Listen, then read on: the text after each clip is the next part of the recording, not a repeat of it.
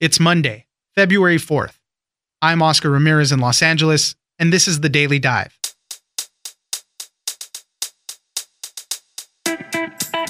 The State of the Union address is finally happening tomorrow, and it comes at a time where there are various problems on all sides.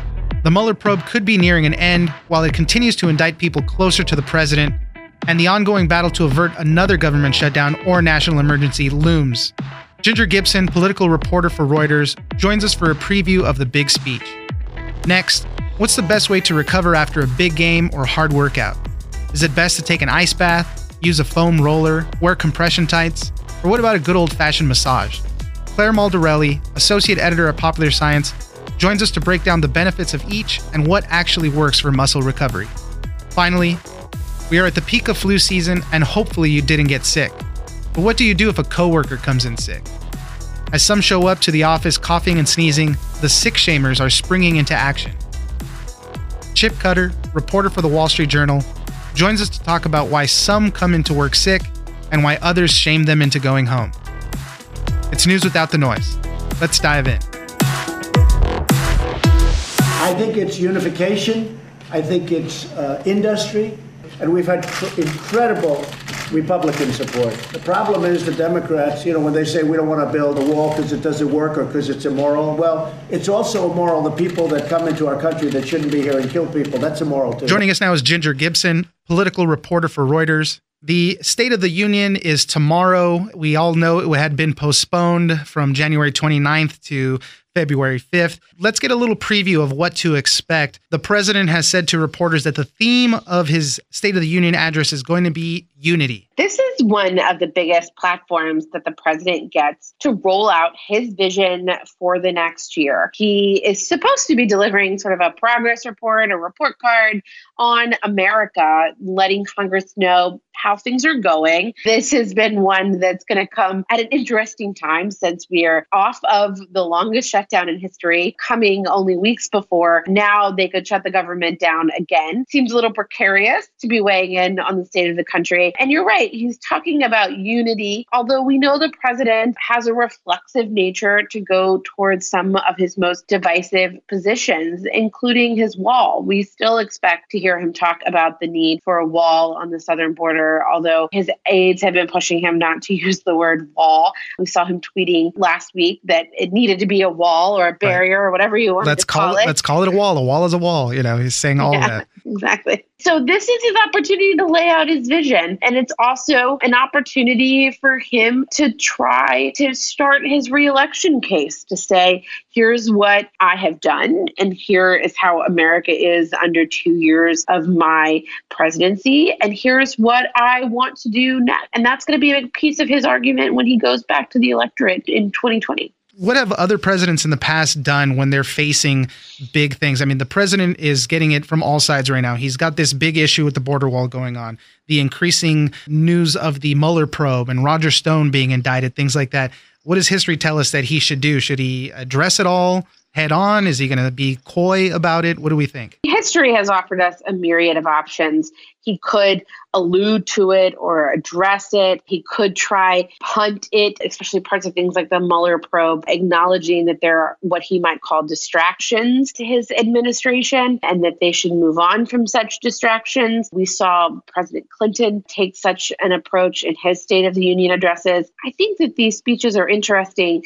When President Trump gets up and speaks most of the time, he does so without a script. And we get a real unvarnished look at what the president is thinking and how the president feels. This is a scripted speech. This is a speech on a teleprompter. And in instances where he's done that, we've seen times where he's abandoned it and gone off script. We've seen times where he's given a scripted speech that is lauded and praised, and it sounds very presidential, people will say, and it sounds like a man trying to turn the page and bring in unity. And then we've seen some that are quite dark. The first example of a unity speech would be the address he gave before Congress in 2018. I think we look back at his nominating speech, that was quite a dark speech, and it was not one that was seen as trying to increase unity. And both of those were examples where he read from a script. Stacey Abrams, the former Georgia gubernatorial candidate, is going to deliver the Democratic response to the State of the Union address. It's an interesting pick because she holds no public office right now, But what is this signal to the country that Chuck Schumer and the Democrats chose her to give this response? First and foremost, I think it probably signals that Chuck Schumer really wants her to run for the Senate in Georgia against Senator Perdue in 2020. But more so than that, there was a lot of criticism that after Stacey Abrams lost her race, as did Beto O'Rourke in Texas, there was all this talk about Beto running for president and no talk about Stacey Abrams, who lost by a narrower margin, who was an African-American woman who had stoked a lot of excitement among the base of her electorate, being considered for 2020. I don't think this is her launching a 2020 bid, but it is her trying out for Democrats how they can message against Trump and how they can stand up next to him or after him and criticize his administration. Guests for the State of the Union are always so important. The president has signaled he is going to be inviting guests that will be border related, possibly people who have been wronged by immigrants in the country. And then on the Democratic side, they're inviting a Guatemalan native who was an undocumented worker from one of the golf clubs for President Trump, for the Trump organization. So it's going to be a battle of messaging right here. The president has repeatedly liked to point to the families of those whose family members may have been killed by a drunk driver who was an undocumented immigrant or was the victim of some other type of crime related to undocumented immigrants, attempting to sort of paint all immigrants as being criminals, although we know that that is clearly not true. But it is a story that he believes has worked quite well for him in convincing people. And on the Democratic side, they're going to be trying to juxtaposition that. I think we can also expect to see shooting victims, the family of shooting victims, which has been a frequent Democratic invitee. I think we could also expect to see some federal workers there, people who were left without paychecks over the last month. That's another one that Democrats are expected to include in the State of the Union. Ginger Gibson, political reporter for Reuters. Thank you very much for joining us. Thanks for having me.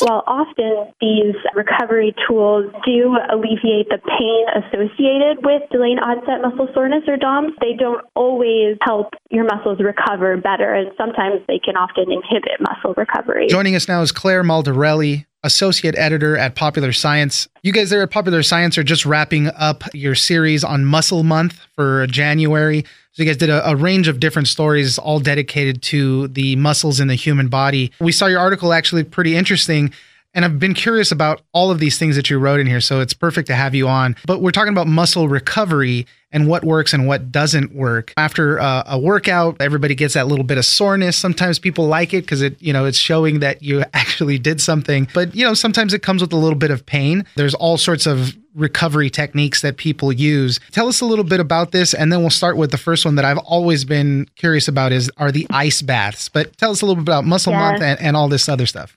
Everyone is starting January 1st throughout the month of January. You can see everyone flocks to the gym, tries to start their New Year's resolutions. So we started ours by trying to dive into the science behind it. And so I was particularly interested in these recovery tools because you see them all the time at gyms and at sports stores and things like that. And I really wanted to know, how well do they work? And interestingly, what I found was that first, the reason that so many people flock to use these techniques is because after you work out, there's a lot of pain from running or from weightlifting, and that pain is actually caused by something called delayed onset muscle soreness, and it happens about 24 to 48 hours after your workout. People then use these recovery tools, and so the question is, do they actually help our muscles recover? And from talking to a couple of researchers and looking into the studies, it was interesting what I found that while often these recovery tools do alleviate the pain associated with delayed onset muscle soreness or DOMS, they don't always help your muscles recover better, and sometimes they can often inhibit muscle recovery. Let's start with ice baths because I see a lot of professional athletes do this,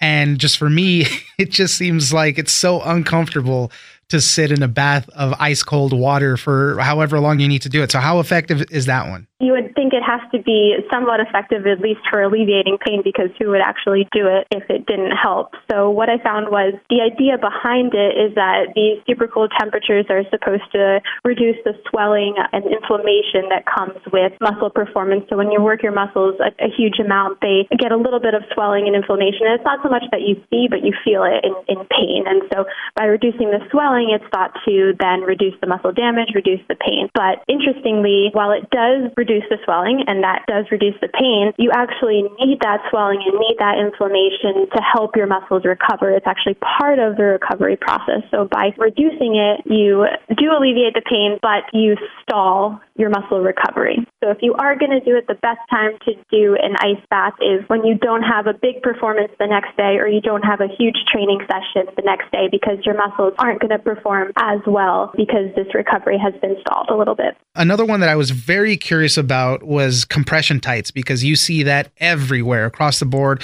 Basketball players, you can see them wearing whether they're shorts or on their arms, things like that.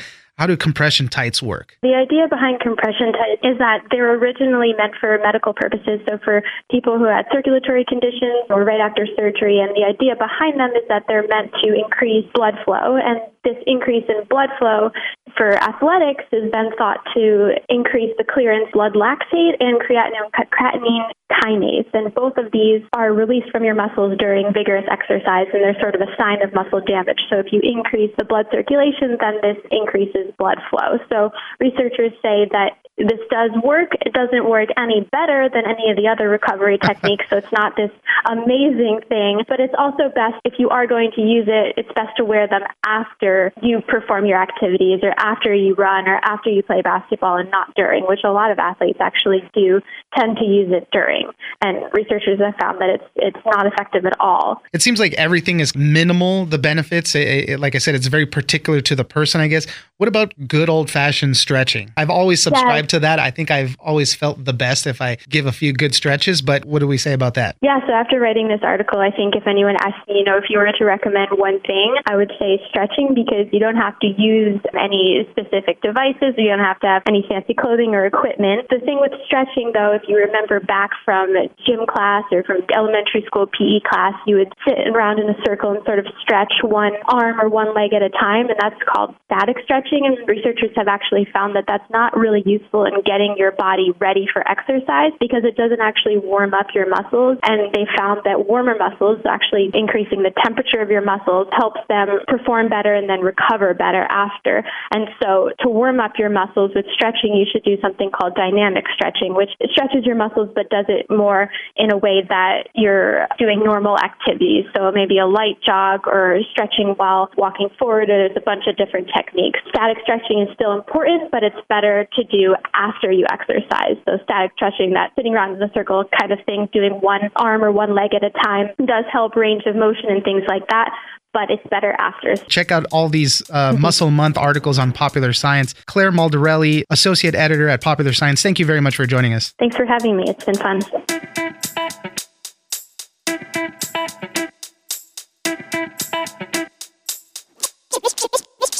I talked to some folks who have asked their colleagues to quarantine themselves in a nearby meeting room. In one case, someone got in early before her colleague and just started sanitizing his desk and everything he touched, just spraying disinfectant everywhere. Joining us now is Chip Cutter, reporter for the Wall Street Journal. We're hitting just about the peak of flu season. We still have some more time to go through it, but you wrote an article about people that get sick and then still come into work, and then the sick shamers that swing into action to tell them to go home. In our business of radio and podcast, obviously our health is very important. If you can't speak or something like that, then you really can't work. So I know there's a lot of people over here that are constantly, following people around with disinfectant, things like that, things that you mentioned in your article. So I know these things all too well, but tell us about the sick shamers. We've all been there. We've all been around an open office where colleagues are coughing and sniffling and sneezing around us. And so a number of workers are kind of taking this into their own hands. And there really is kind of a spectrum of shaming that's out there. On the extreme end, you have people who are screaming across their office floors, go home, get out of here. And then on the other hand, you have people who are a little more quiet about it, but they might do exactly what you described, follow someone around with disinfectant. I talked to some folks who have asked their colleagues to quarantine themselves in a nearby meeting room. In one case, someone got in early before her colleague and just started sanitizing his desk and everything he touched, just spraying disinfectant everywhere. And so I think a lot of workers kind of feel like they need to take matters into their own hands. They're not only grossed out by their colleagues, but they just want to make sure they don't get sick. It could lead to a lot of different things, like, as you mentioned, the coworker cleaning the other person's desk. I mean, that could be a little insulting somehow. Saying, hey, I'm not that sick, don't worry about it, like mind your own business kind of thing. I could totally see these dynamics playing out. Let's go in a little deeper. Why do people have this compulsion that they feel like they have to come into work? And a lot of it I know has to do with the workplace culture, but I think that holds very true. I mean, sometimes people feel like they cannot take those sick days.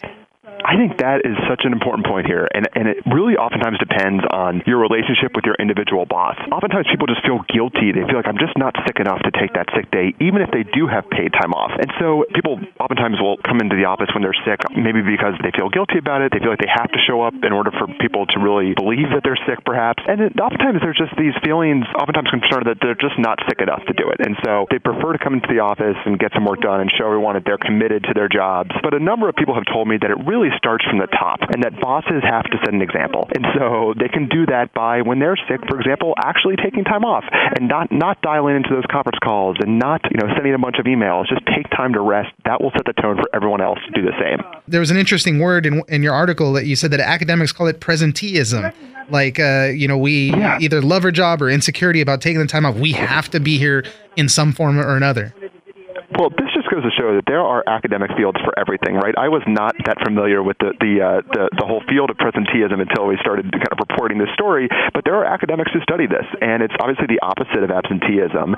And you would think that presenteeism would result in a lack of productivity, for example, that if you're coming to the office sick and you're not at your peak, you're probably not doing as best as you could. And that is true to an extent, but a number of the professors that I spoke with also said that no, you actually, the fact that you're coming in, you're still getting more done than you would, for example, if you stayed at home with a box of Kleenex and were just watching movies and trying to recover. But there's this kind of these questions of why people come to the office when they're sick. And one of the professors I spoke with said that there's oftentimes a lot of hypocrisy around this. We really get frustrated by this behavior in others. How dare someone come to the office when they're not well? But then we do it ourselves, right? We feel like, well, it doesn't apply to us. We're not that sick. Let's come in and get some work done. You wrote this article, and obviously you got a lot of feedback for it, hundreds of emails. What did people tell you in their responses to what you wrote originally? Some of the emails were just downright funny. Some people wanted to share their own strategies for how they shame people. My favorite was someone who told me about a colleague who put a note on their boss's door that said, "Hey, phlegm boy, go home." That is something that I had not heard before. And so I guess this boss, he really had a bad habit of coming in. And so the colleagues tried to do subtle things like giving him cough drops and that sort of thing. And it just didn't work. You have to have a good relationship with your boss, though, too, if you're going to be calling him phlegm boy.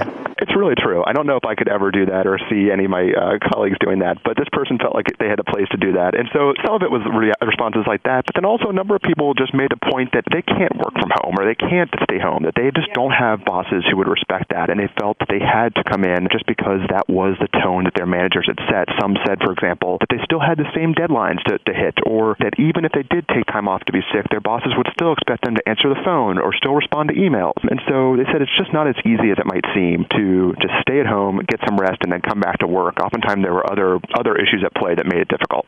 Yeah, it really isn't as easy as it seems. Where we work, we're very clear about, hey, if you're sick, stay home. We don't want everybody else getting sick, all that stuff. But I'm guilty of it myself. If I feel a little sick or off, I'll still come in. It's like, oh man, I have so much on my plate. I can't afford to not come in, not even for the money issues, just for like the workflow and all the responsibilities. And it's just difficult to reconcile sometimes. So, I mean, this is going to be going on forever, I feel like, and just got to get ready for all the sick shamers to yell at you and tell you to go home. That's it. And I was, one thing that we wanted to do in this story was to make sure that we talked to the shamees, the people who were at the receiving end of this feedback. And one thing that I thought was interesting is a lot of them said that they actually appreciated it in some ways, that they said it was a nice reminder to them to be like, oh, wait, am I actually sicker than I think I am? Do I need to kind of take a step back and actually prioritize my health in some way? And I thought that was a good lesson for all of us, that oftentimes we can get so swept up in just the chaos of work and all of our deadlines, everything we have to do. But sometimes it's just a matter of stepping back and saying, would I be better off just taking a day or two and coming back? Chip Cutter, reporter for the Wall Street Journal. Thank you very much for joining us. Always fun to talk. Thanks for having me on.